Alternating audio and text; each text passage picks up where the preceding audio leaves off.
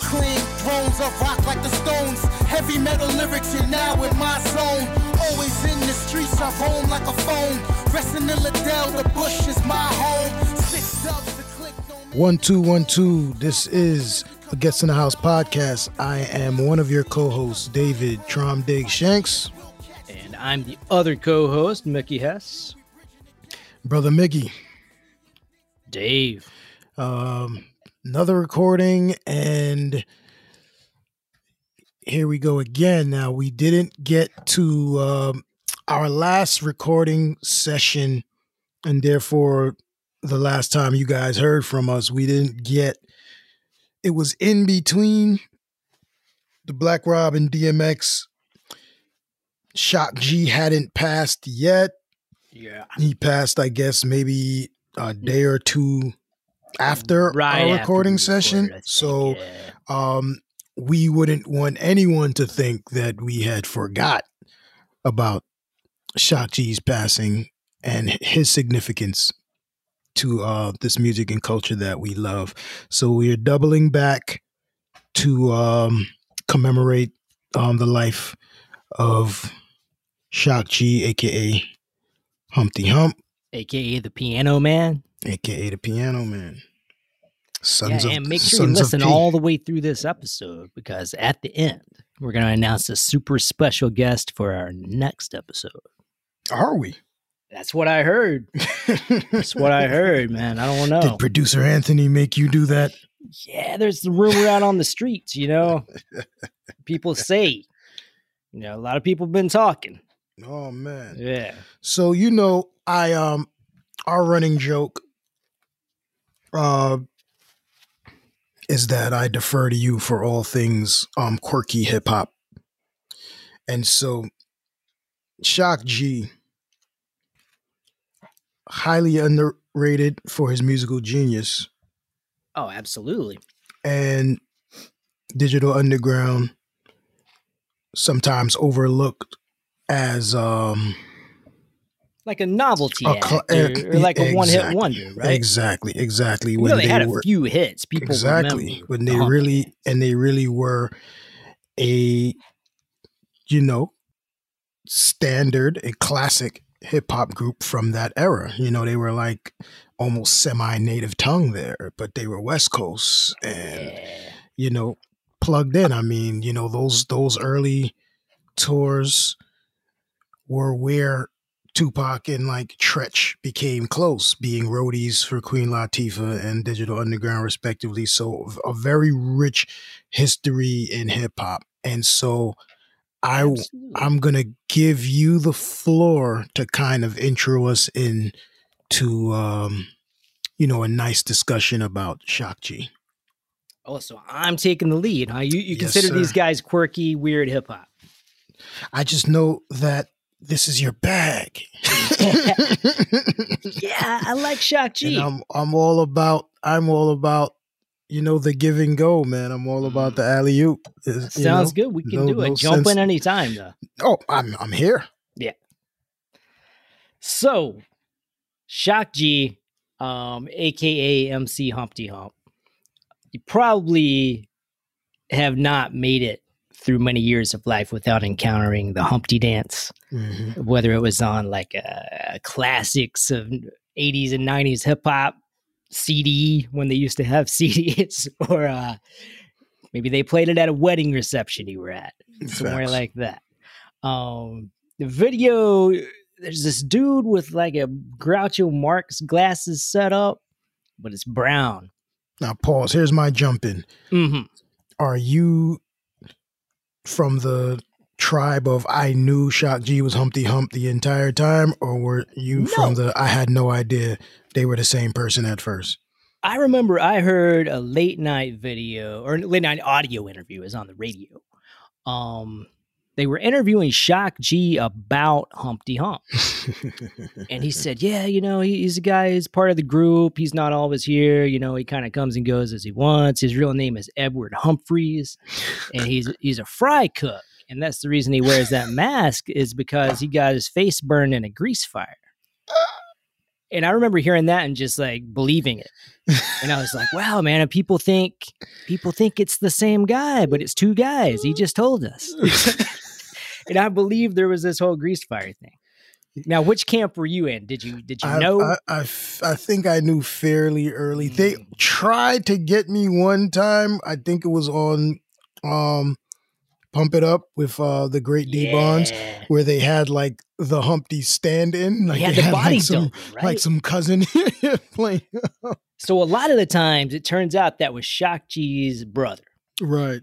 Yep. And he actually spoke at Shock's funeral and told a lot of these stories. And Shock gave a couple of interviews a few years back. There's a little touch of it in San Francisco Weekly where he talks about how they pulled this off. They did it on Pump It Up. Mm-hmm. They did it on the Arsenio Hall show. Wow, right. They did it on a live track from a K-Mel performance that they put on the Sons of the P EP. Mm. The first time I saw them was the Do What You Like video. Yeah, even before Humpty Dance, I'm like, right? I'm like, that's the same guy. Yeah. Like, you kidding me? It's the same guy. And usually it was, but sometimes it wasn't. But then they had the body double. I was like, oh, wait a minute. Yeah. But no. Yeah, Shock said in an interview there were three different guys. One guy was his little brother who did it, I think, more than anyone else. It was his brother on Arsenio as Humpty, and Shock was Shock. So they could perform side by side. And you can find it online. I think probably if you look it up on YouTube, you can see Shock's brother speaking at his memorial service. And he talks about how, Digital Underground had played Arsenio Hall a year before, and they were going back for the All in the Same Gang video. Right. And Shock wanted to have Shock G and Humpty Hump performing side by side on stage. His brother looked like him, was just a little bit shorter, just like a tall, skinny dude. Same kind of complexion, and he could do the Humpty voice, but he couldn't do the Shock voice. So his brother had to go on and play Humpty, and they fooled Ice-T. Shock had met Ice-T, and then now, like, Shock's brother, who had not met Ice-T, is walking up dressed up like Humpty Hump, and he's saying, "Hey, what's up?" and acting like, well, you know me, we met before. And Ice-T kind of gives him like the side eye. He's like, "I'm not sure what's going on here." Oh, that's awesome. That's awesome. And there were a couple other dudes. Shock said one guy was actually his girlfriend's ex-boyfriend. Who I guess she had a type. Because he looked enough like Shock, same body type, similar look. That's he could stand it. He could put on the Humpty nose and he could be Humpty Hump. That's interesting. Yeah. So he took the dude on tour with him. Any of my exes could stand in as Tromdigs. That would be kind of interesting to see, right? That'd be kind of awesome, right? Yeah, you feel like you just maybe got slid into position, right? Oh, man, yeah. There's just a cut out there and whoever fits. That's a whole nother podcast episode, but that's an odd feeling. Like, wait a minute, she's got a type. Definitely. It's not just me. Yeah, for sure. But anyway, we were talking about the genius of Shock G. And, you brought up Do What You Like, which was the first time I heard Digital Underground. They released that as a single, and the video was out there before the Humpty Dance. I don't think it got nearly as much play as it did after the Humpty Dance hit and was just a huge phenomenon. Yeah, the Do What You Like video, you got a little taste of Humpty Hump. He's in the video and on the song for like 3 seconds. Just grab him in the biscuits. Mm-hmm. But it's mostly Shock G, Money B, the rest of Digital Underground. And it's all set at this party. There's like people getting pushed into the pool. Yeah. Besides the awesome, besides the awesome video, the one thing that always stood out to me in that song was the piano solo. Mm-hmm. Absolutely. Because, I guess in a bridge moment of the song, Shock G goes into this like funky ass piano solo, and that was like, no one's doing piano solos in hip hop songs. Like, no. You know what I mean? And so that was a standout moment for me where I was like, okay. And then that, later on would speak to like the musicianship of Shock G and the musicianship of the group. You know, Definitely. very much, I would say Digital Underground was, Sons of the P, but definitely like an offshoot, like the children of like Parliament and George Clinton, and just kind of carried on that tradition. Absolutely. And, you know, George Clinton was a huge fan early on. You know, he loved the Humpty Dance from what I've read. Yeah. And that meant a lot to Shock G and the rest of the crew. Yeah.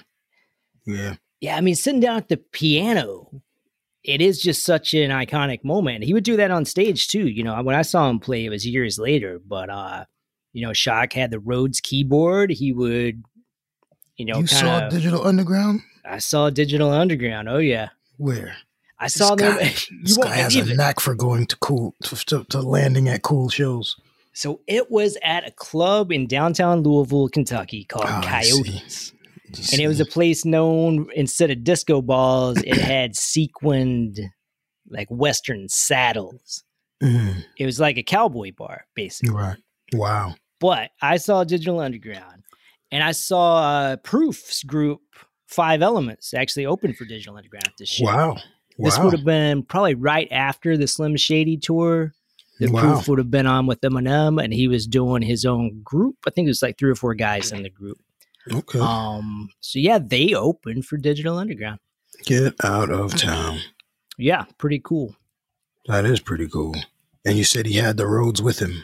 He had the Rhodes with them. Nice. Yeah, so he was playing keyboard on stage. I remember he played like the opening notes of I Got 5 on it. Yeah. And he's doing this throughout the show. Like he would play little instrumentals, like he would play a little piece of a Tupac song, for example. Right.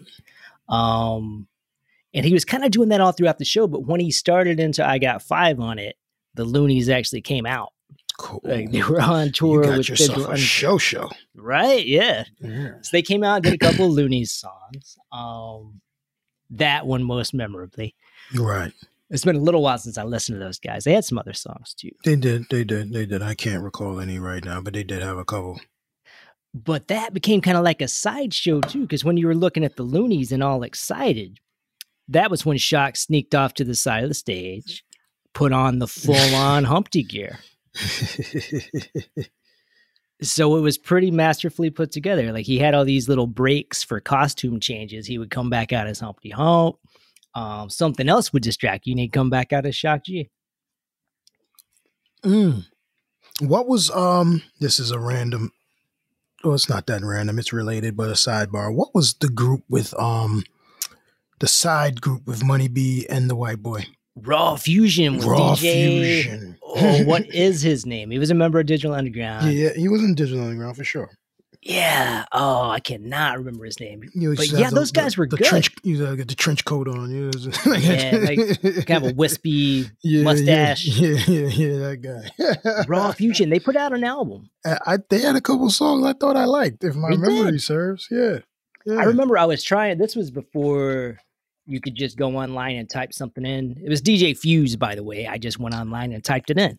Okay, cool. But when I first heard these guys in like 90, maybe 91, you couldn't do that. You know, so I went to our local music store, a little record shop in the mall. They'd never heard of Raw Fusion, didn't know how to order it. Yeah. I remember I never tracked the thing down. I wanted that album and I could never find it. But it does exist. I found it years later, like on streaming or YouTube or something. But I could not find the thing when it was first out. I wonder where that guy is. Yeah, I mean, Money B's still out there, I'm sure. Yeah, Money B has a podcast, actually. He does, yeah. As well, yeah. Now, do we know... I mean, a lot of folks say I guess if you want to say the tragedy of the Shock G story is that he was so gifted. Yeah. And you know, as many gifted artists who see success, especially early in the music industry, that kind of, your hot today, cold tomorrow thing, Mm. and trying to balance that with actually, being a musician and having love for the art. I've been reading even before his, untimely demise. I've been, over the years, I've seen or heard things of like, his kind of like jadedness with the, industry. And he had kind of just like, disappeared. So back in 2005, he actually announced his retirement. Mm.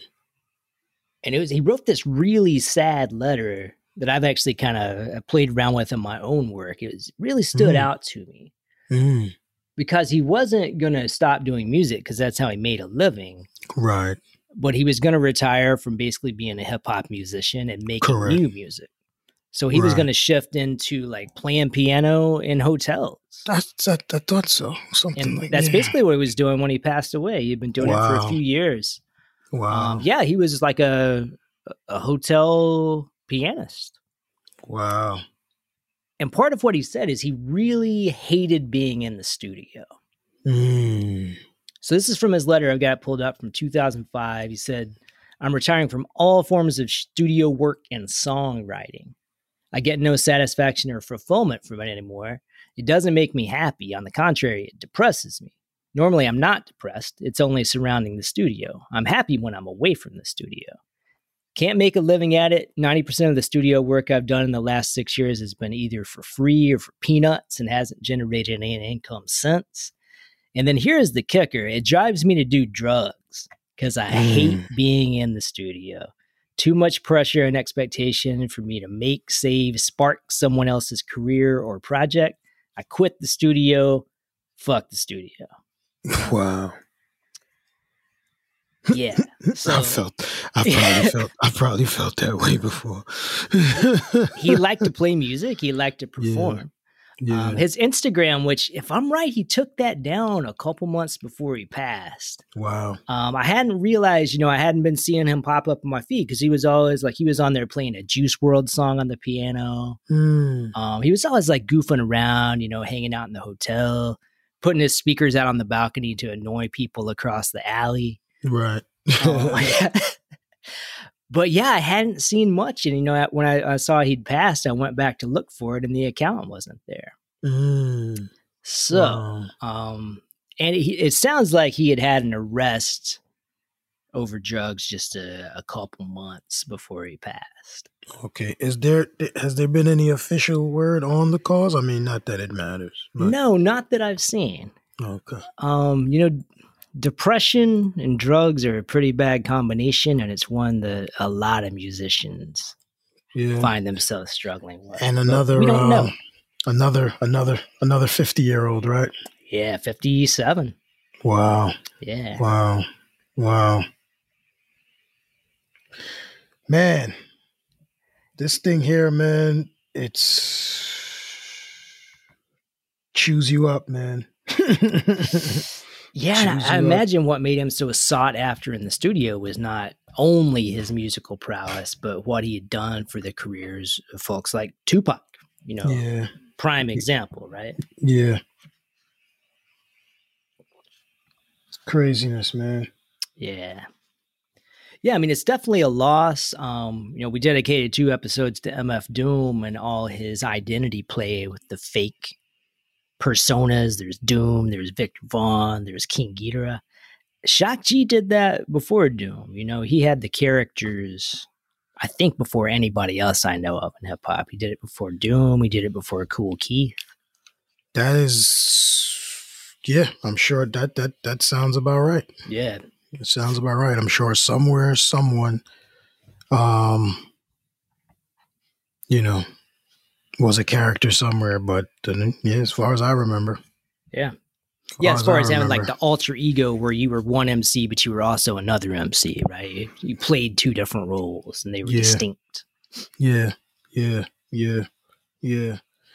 It's just, like you said, this mental health, in music is a real thing, man. And that, you know, that lonely place of being a genius creatively, and what that can do to our beloved artists, man. Sidebar, did you check out the track list for DMX's posthumous album that's dropping I haven't seen 5/28? Is it looking good? It's pretty star-studded, man. Cool. It's got the Locks on there, of course. He's got a Jay-Z and Nas on the same track. Wow, that's cool. And I believe that this is a song that if you remember the Swiss Beats Just Blaze battle, this was kind of like pre-verses. Swiss Beats played a song that, you know, he kept like playing snippets of a song that had a Nas and Jay-Z verse on it. I'm assuming that's what this is. Oh, yeah. You think that's the one? Yeah. Yes. Got Lil Wayne, Bono from YouTube. Yeah, pretty star-studded. The Griselda guys, Snoop, Moneybagg Yo. Okay. Who I know is one of your favorites. You know, I should know a little more about him, honestly. I'm not even sure, honestly, if you played me Moneybagg Yo, if I'd recognize who it was. You're a Kentucky guy, man. You gotta know your Tennessee guys, man. I'm fixated on Jack Harlow. That's all I can say. Speaking of Jack Harlow, that Kentucky Derby thing, huh? He's in a little bit of a mess, isn't he?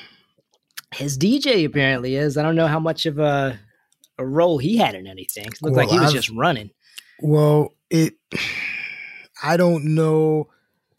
It's a weird thing. I stumbled upon, like, you know, one of the goons, you know, one of these street guys, and he was essentially banning Jack Harlow from the state. He can no longer do any shows. Wow, from Kentucky? And yeah. Wow. And it was interesting because he said, you know, quote unquote, paraphrasing, you know, like, I'm a street nigga, so I won't snitch. But you know who's allowed to get in the club without a pat down. And so if you're going to blame anybody for this young lady's death, it would be Jack Harlow. Wow. And okay. See, I hadn't even seen any of this. Yeah, and therefore Jack Harlow is banned from the state. He can no longer do any shows from the state. And then here's where it gets interesting. Because remember, I said, I'm a street nigga. I don't snitch. Then he says, if I see Jack Harlow,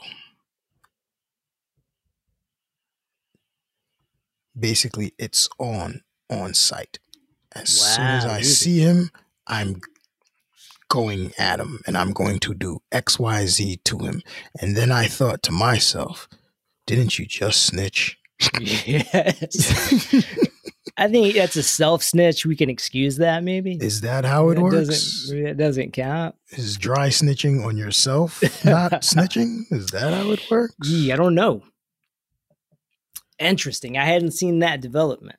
I'm no street nigga, and I haven't read nor written the street nigga manual, but yeah,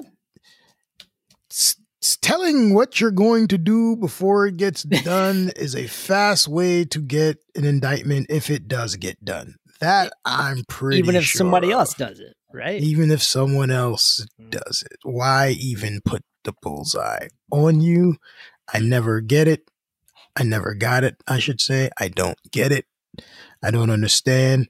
I really, really, really, really wish we could find a way to make this music and make all of the money and the accolades and the everything that comes with it without the violence. I feel in my heart that it is doable.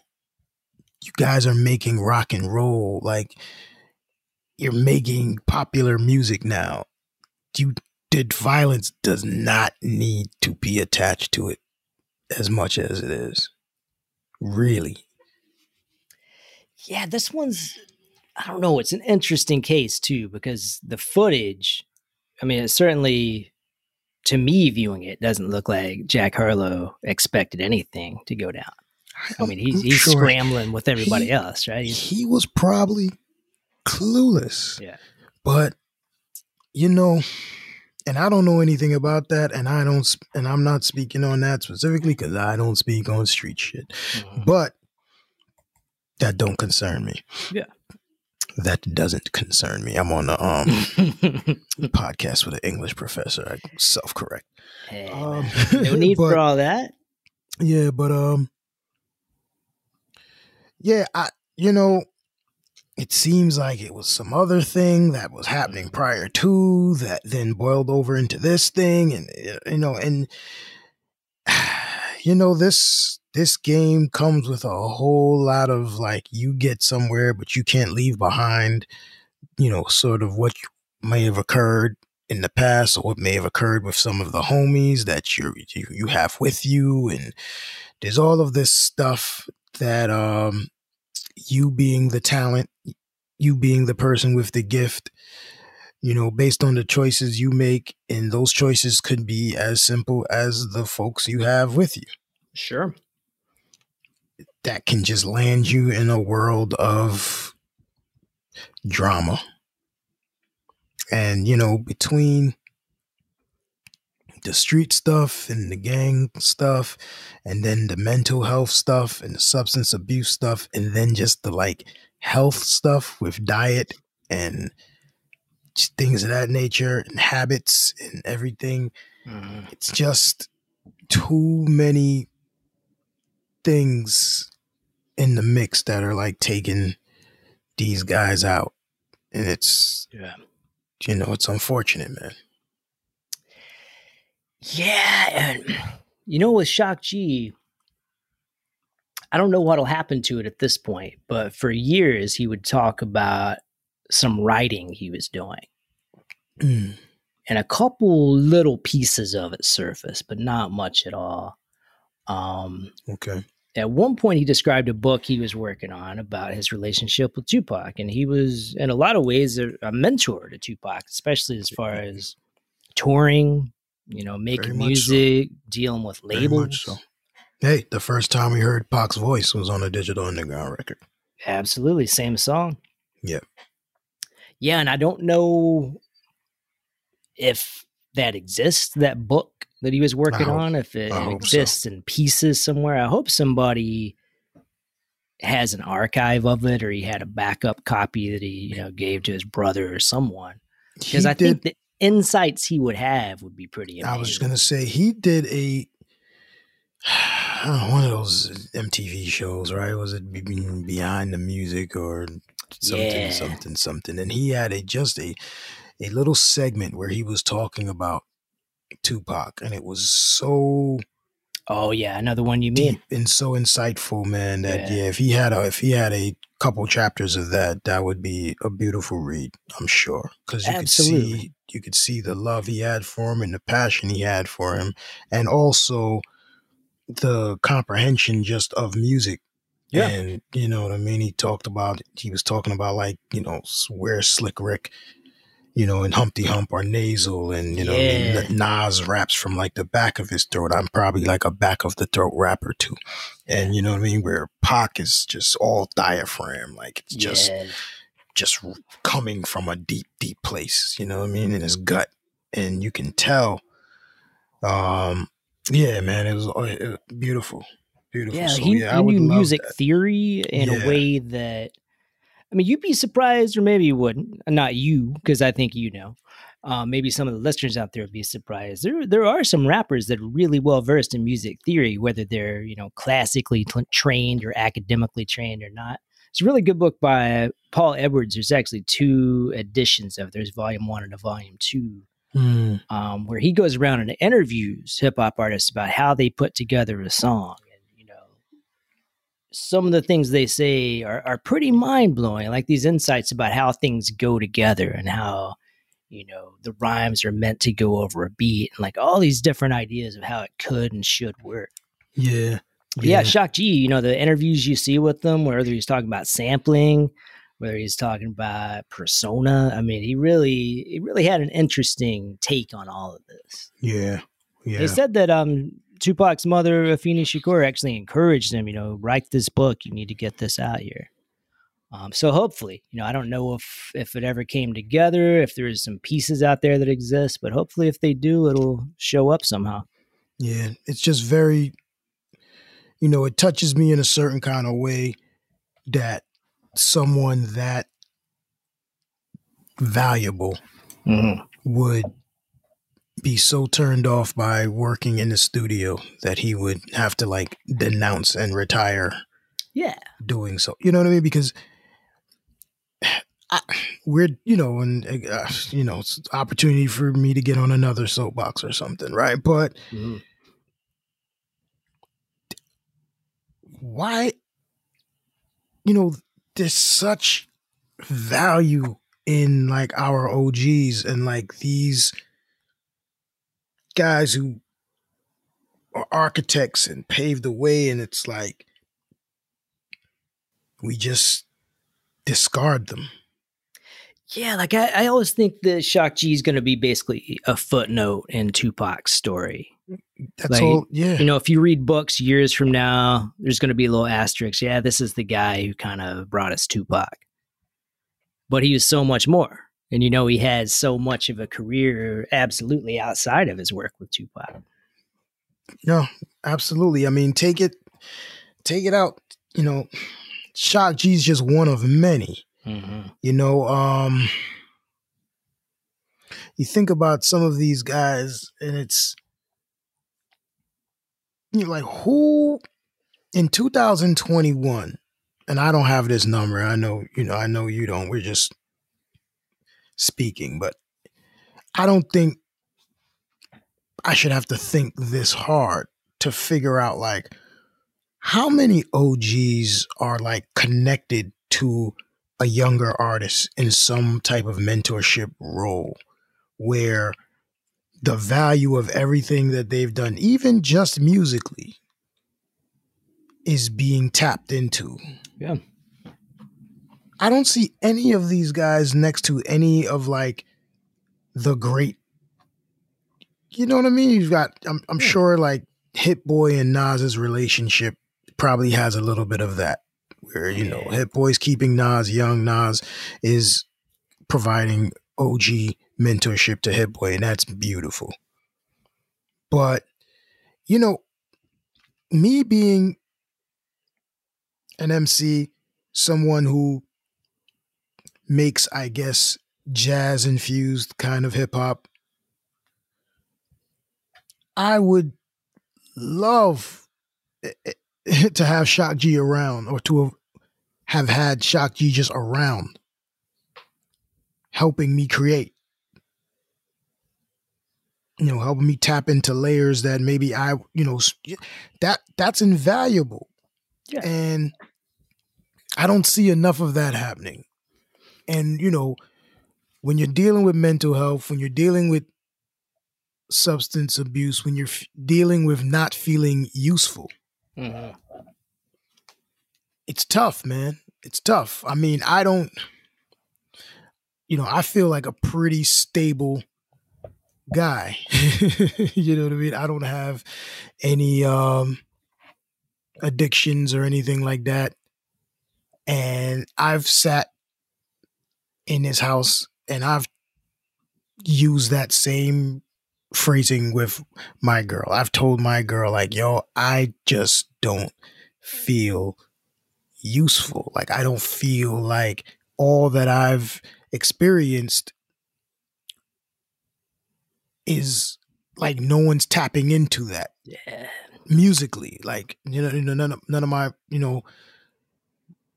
friends, colleagues, other MCs that I try to talk to and give to, and I felt that. I felt like, yo, they're not using me. And I just want to be help, but I can't beg someone to help them. You know what I mean? Like, I felt that. And I can imagine, that's with me not sniffing any of the commercial success that some of these guys have experienced. And to go from, the top of the world to like, no one even cares what you think about something, or no one even thinks your opinion or has any value because you're not on a magazine cover anymore.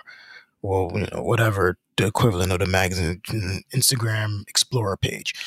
It was like, you're not, and then we started throwing that relevant word around a few years back. Everything became about who's relevant and who's not. I think we talked about, briefly, like the Peter Rosenberg, Chuck D thing, where it's like, well, Chuck D's not relevant. And it's like, you should be burned at the stakes for saying something like that. Like, Chuck D will never have to, quantify his relevance in hip hop.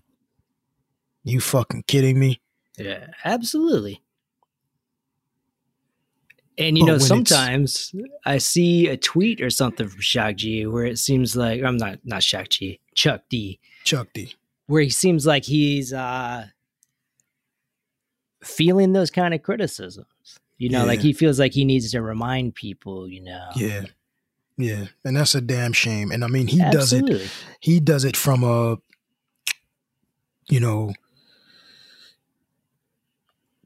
dignified elder statesman kind of stance. Yeah. But some of his less polished counterparts find themselves out here doing all kinds of goofy shit at 60 years old and 55 years old because they're trying to maintain relevancy. Mm-hmm. And so, whether it's the reality shows or just the like, I'm on here, I gotta, I'm on IG and I'm just being whatever I'm doing. I'm trying to do whatever I need to do because I'm buying into, or I've been forced to buy into this role of relevancy. Like, if I'm not in people's faces generating news and whatever, then I'm no longer relevant part of this culture. And so I have to I have to do stuff. I have to say something. I have to speak on something. I have to And that's a shame, man, because, 10, 15 years, some of these guys, 20 years, 25 years of, giving to the culture. And it's like, well, you ain't did nothing in the last 6 months. So. Yep. Yeah, I mean, I know there's some basketball programs, like college basketball programs in particular, who will bring in former players to like work out the new guys, even in recruiting sometimes. They're on site. I don't know if hip hop really has an equivalent of anything like that. There's no mentorship. Facts. There's like the NBA does like a rookie thing, transitioning into your pro career, and they'll bring back a lot of the old the NBA legends to serve in that role, kind of counselors almost, you know what I mean, on basketball development. You'll see a guy who'd be like a player development coach. Yeah, there you go. And it's just someone to relate to the younger guys. And maybe that gets us back to our hip hop union conversation. Interesting conversation on the MC Search episode of Drink Champs about that. Yeah, I haven't seen that yet. Yeah, it's a great episode. You should check that. Yeah, you should check that episode out. Yeah, and they brought up the hip hop union thing again, and Search kind of weighed in with his insights that I think you would find very interesting. Yeah, it does sound good. But I think that is, I mean, where, they used to have, I mean, not that I don't know how effective they were, from that standpoint, but, you had your Jack the Rapper conventions and, new music seminars. And, you had these conventions back in the days where I guess we have the Revolt Music Conference now. Yep. But we used to have these, and maybe something like that needs to be revitalized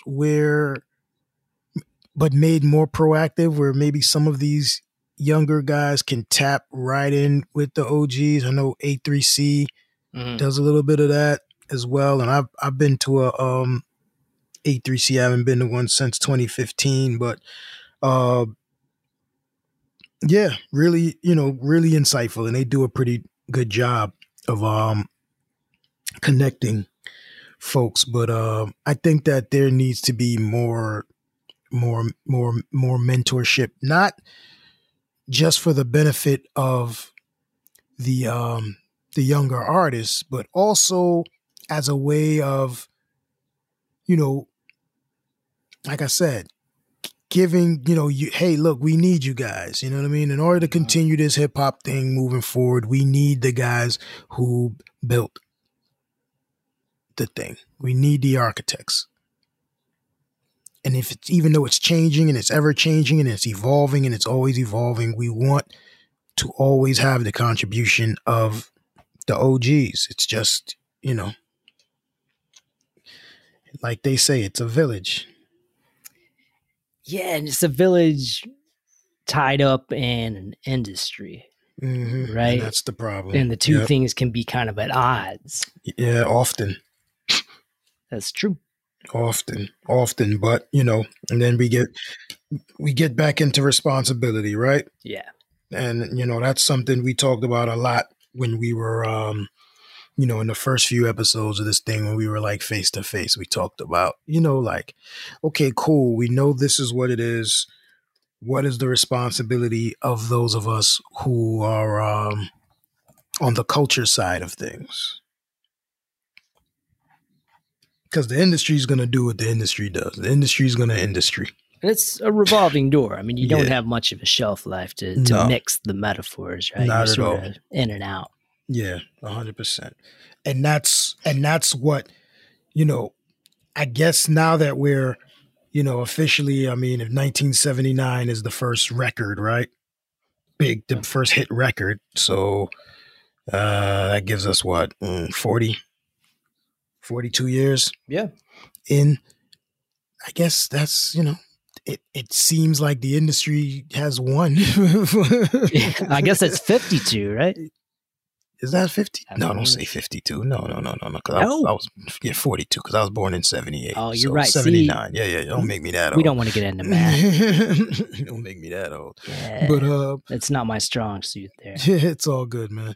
But yeah, so because I think that what you said about kind of when you become commercially irrelevant, you become culturally irrelevant. Now, that's the picture that they would want to paint. And it seems like we're going along with that, almost like, well, you ain't popping no more. So yeah. Who are you, Chuck D? Who are you, Shock G? Who are you, this guy? And then it becomes, well, we'll just wait for you to die, and then we'll go crazy, flooding you with roses and showering you with love and praise about how great you are. The 10, 20 years you were alive prior to, we could give a damn. It's true far too often. Huh? And that's what, this, 2020 and, beyond, we've just seen it back to back to back to back to back because we've lost so many, of our legends. And then it becomes, oh my God. Yeah. When it was like, nobody was trying to honor Houdini. That's true. Yeah, Houdini and the Fat Boys for sure had fallen into that footnote category. Yeah, when they were huge. They were huge.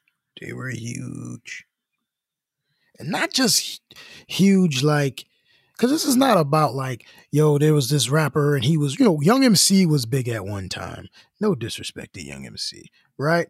But I'm saying like, there's Young MC and then there's like Houdini, and when you think of what Houdini did, and then you think of Larry Smith and just the musicianship, the way the music, you know, like what it was in the landscape of like hip hop. That's not a footnote. The Fresh Fest, and that's not a footnote. First rap group, you know, or second rap group to go platinum, and this is not footnotes. Absolutely.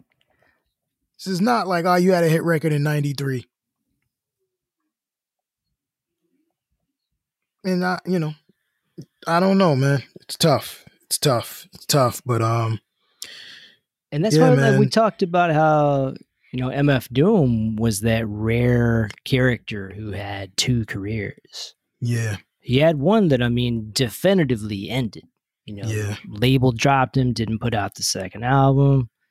He reemerges like 10 years later. We haven't seen a lot of people be able to pull that off. Yeah. And while we're there, let's shout out that new Czarface album. Oh yeah, it's a good one. Huh? It is a good one. It is a good one, and I guess besides what's laying in the, you know, annals to come out, some of the older stuff seems like the most recent recording from MF Doom prior to him passing. Yeah, I think they said that stuff was done fairly around a year ago, I think. Yeah. Right? And they decided to hold it back because of coronavirus. And then, of course, Doom passed away. It was announced around Christmas, or I guess New Year's Eve. Yeah. Yeah, I understand there's some more. He was working on the Mad Villain 2 with Madlib. Right. And I think Nature Sounds, from what it sounds like, has some tracks. I don't think there's an album there. Now it feels like they had worked on the Mad Villain follow-up. I don't know that they were working on it at his time of death. We'd have to clarify that. And that's why I'm saying I think that this stuff is literally recorded a year ago. Last, yeah. Yeah. Yeah, I think you're probably right, yeah. And another, I guess, footnote, plug, whatever you want to call it, and a challenge to you and I, especially now that, you know, like we said, we didn't say it, but we're not doing as many of the snippets as we used to, you know, just because of the way this thing works. We're going to have to be a little more diligent with our Spotify Guests in the House playlist. Yeah, we'll put up the links in the playlist. Yeah, so stuff. As a way of holding ourselves accountable, I'm going to announce on the episode that we do have a Guest in the House podcast music playlist on Spotify, where a lot of the names that we mention on here, you'll be able to find music. You know, we talked about Mr. Green and, you know, the Fat Boys, and, you know, we have to catch up with our White Rapper episode and throw some hailed white MCs on the White Lightning. We're gonna find a White Lightning song. Yeah, some of that stuff's not on Spotify, but we'll find what we can. I don't think White Lightning's on Spotify, but you know, we'll find some Everlast or something. But you know, and that'll be a good way for us to, you know, engage you guys with, you know, just like I said, some of the music, some of the artists that we speak about on the podcast. So there's that. Definitely. Yeah, we both contribute to that. So it's a growing list. We'll be adding stuff to it as we record. For sure. So by the time you guys hear this, you'll be able to go find some Shock G and Digital Underground and, you know, things of that nature. We'll definitely get some of that Czarface and Doom. Oh, absolutely. Yeah. Yeah, I mean, I really love the first Czarface and Doom, but I think the second one, I think it even tops it. Doom sounds stronger. Like his verses, it sounds at the top. Man, I thought all of them sounded good. I thought Esoteric sounded great. I thought Deck sounded great. Adele, DMC. Adele feature. Yeah. Yeah. It's got a couple of good features. Very cool. Yeah, and the other thing I was going to shout out, as mentioned at the beginning of the episode, is in our next episode, we have a super special guest. You want to tell them who it is? Guest. Has nothing to do with music, guys. A little bit, but not much. Not much. We reach deep into our social commentary bag, and let's just leave it as. We'll just say we've got a special guest, a very poignant and timely guest. And we look forward to you guys hearing the conversation. It was a live one. Yeah. And it's not Mitch McConnell. I'll tell you that. No, Mitch McConnell. Quite the opposite. Yeah. Not Paul Ryan. Quite the opposite. Yeah. No one like that. We're still working on the CEOs of Apple so we can talk about this. Red, black, and green. Yeah. For your Apple Watch. It was not them either. But no. Real cool special episode we have coming up. So you really wanted to tease this out. I like it. Hey, man. Anthony directs us and we run the plays, man. That's it. You don't want to miss it. You don't want to miss it. It's a great episode. In fact, we already recorded it. That's how this thing can secretly work. We can record these and then release them out of order. So we already know it was awesome. We're not about to interview this person. We already interviewed him. Yeah. And the only thing we edit is to make sure like the voices are clear and everything is lined up. We don't chop these things up. We let them rip. I mean, sometimes I'll see something real fucked up and we'll cut it out. Oh, you have no idea the fucked up stuff that Mickey says. Yeah. So, I mean... The producer's job, Anthony's job, is a little tough because, sometimes I'll get into just a rant on some fucked up stuff. Yeah.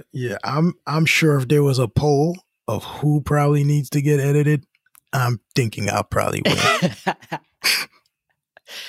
All right, so join our Twitter poll, participate. You can vote. Who says needs fucked more up shit? edits? Dave or Mickey? No, we're both great, man. We're both great, and we try and be as respectful as possible on all occasions. Puffy definitely took some shots on the last session. You gonna walk that back? No. You're gonna let it stand? Okay. No. Have you listened to J. Cole's new album yet? I haven't.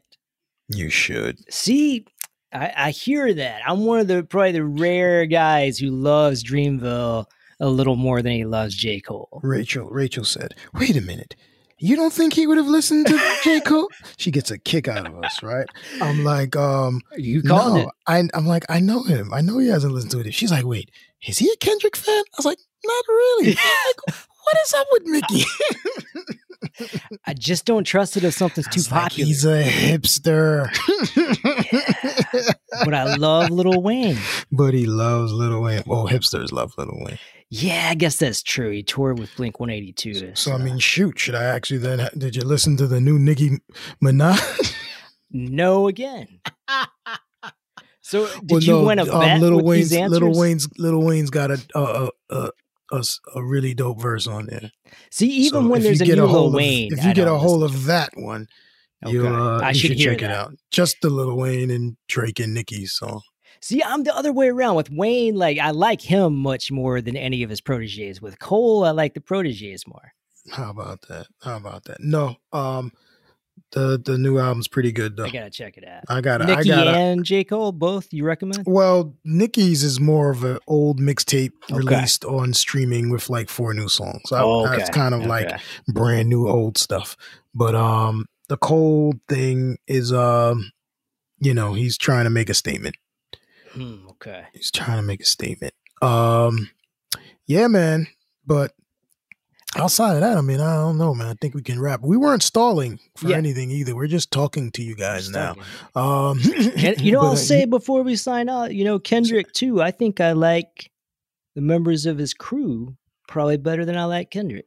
Right. Well, I mean, Kendrick is less, like cold kind of put these guys out and discovered them, and he's, you know what I mean? And Kendrick came up Kendrick with was his actually guys. right. He was like, Kendrick was actually J-Rock's hype man at a certain point. So it's not like he brought this clique out. They kind of rose together, and, you know, for one reason or another, maybe the 3 classic albums, Kendrick kind of has become, you know what I mean, what he became. 3 classic albums will do that, huh? Yeah, it tends to.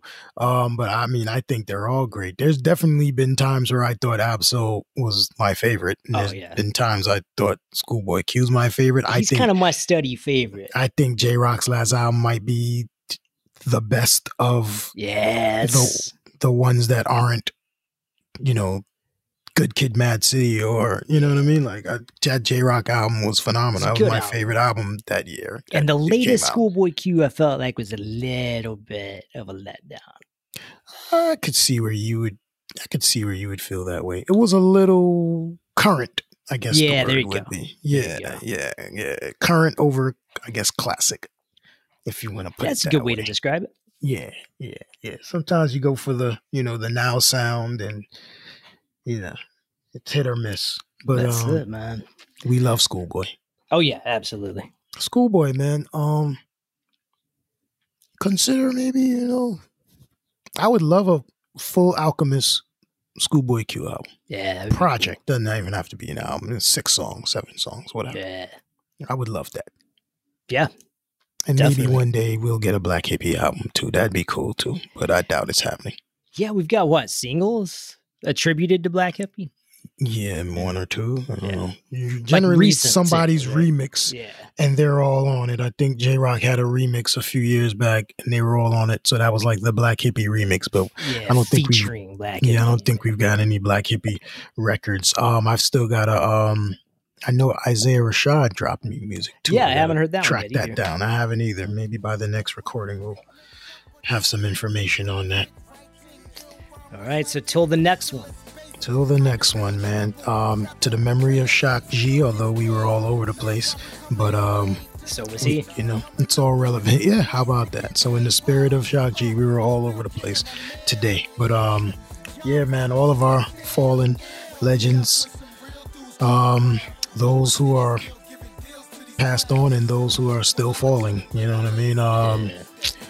Yeah, one love to you all, man, and man, you know, we're committed, as always, to give our guys their flowers while they're still here. But in the event that they do transition, we want to make sure that they're acknowledged.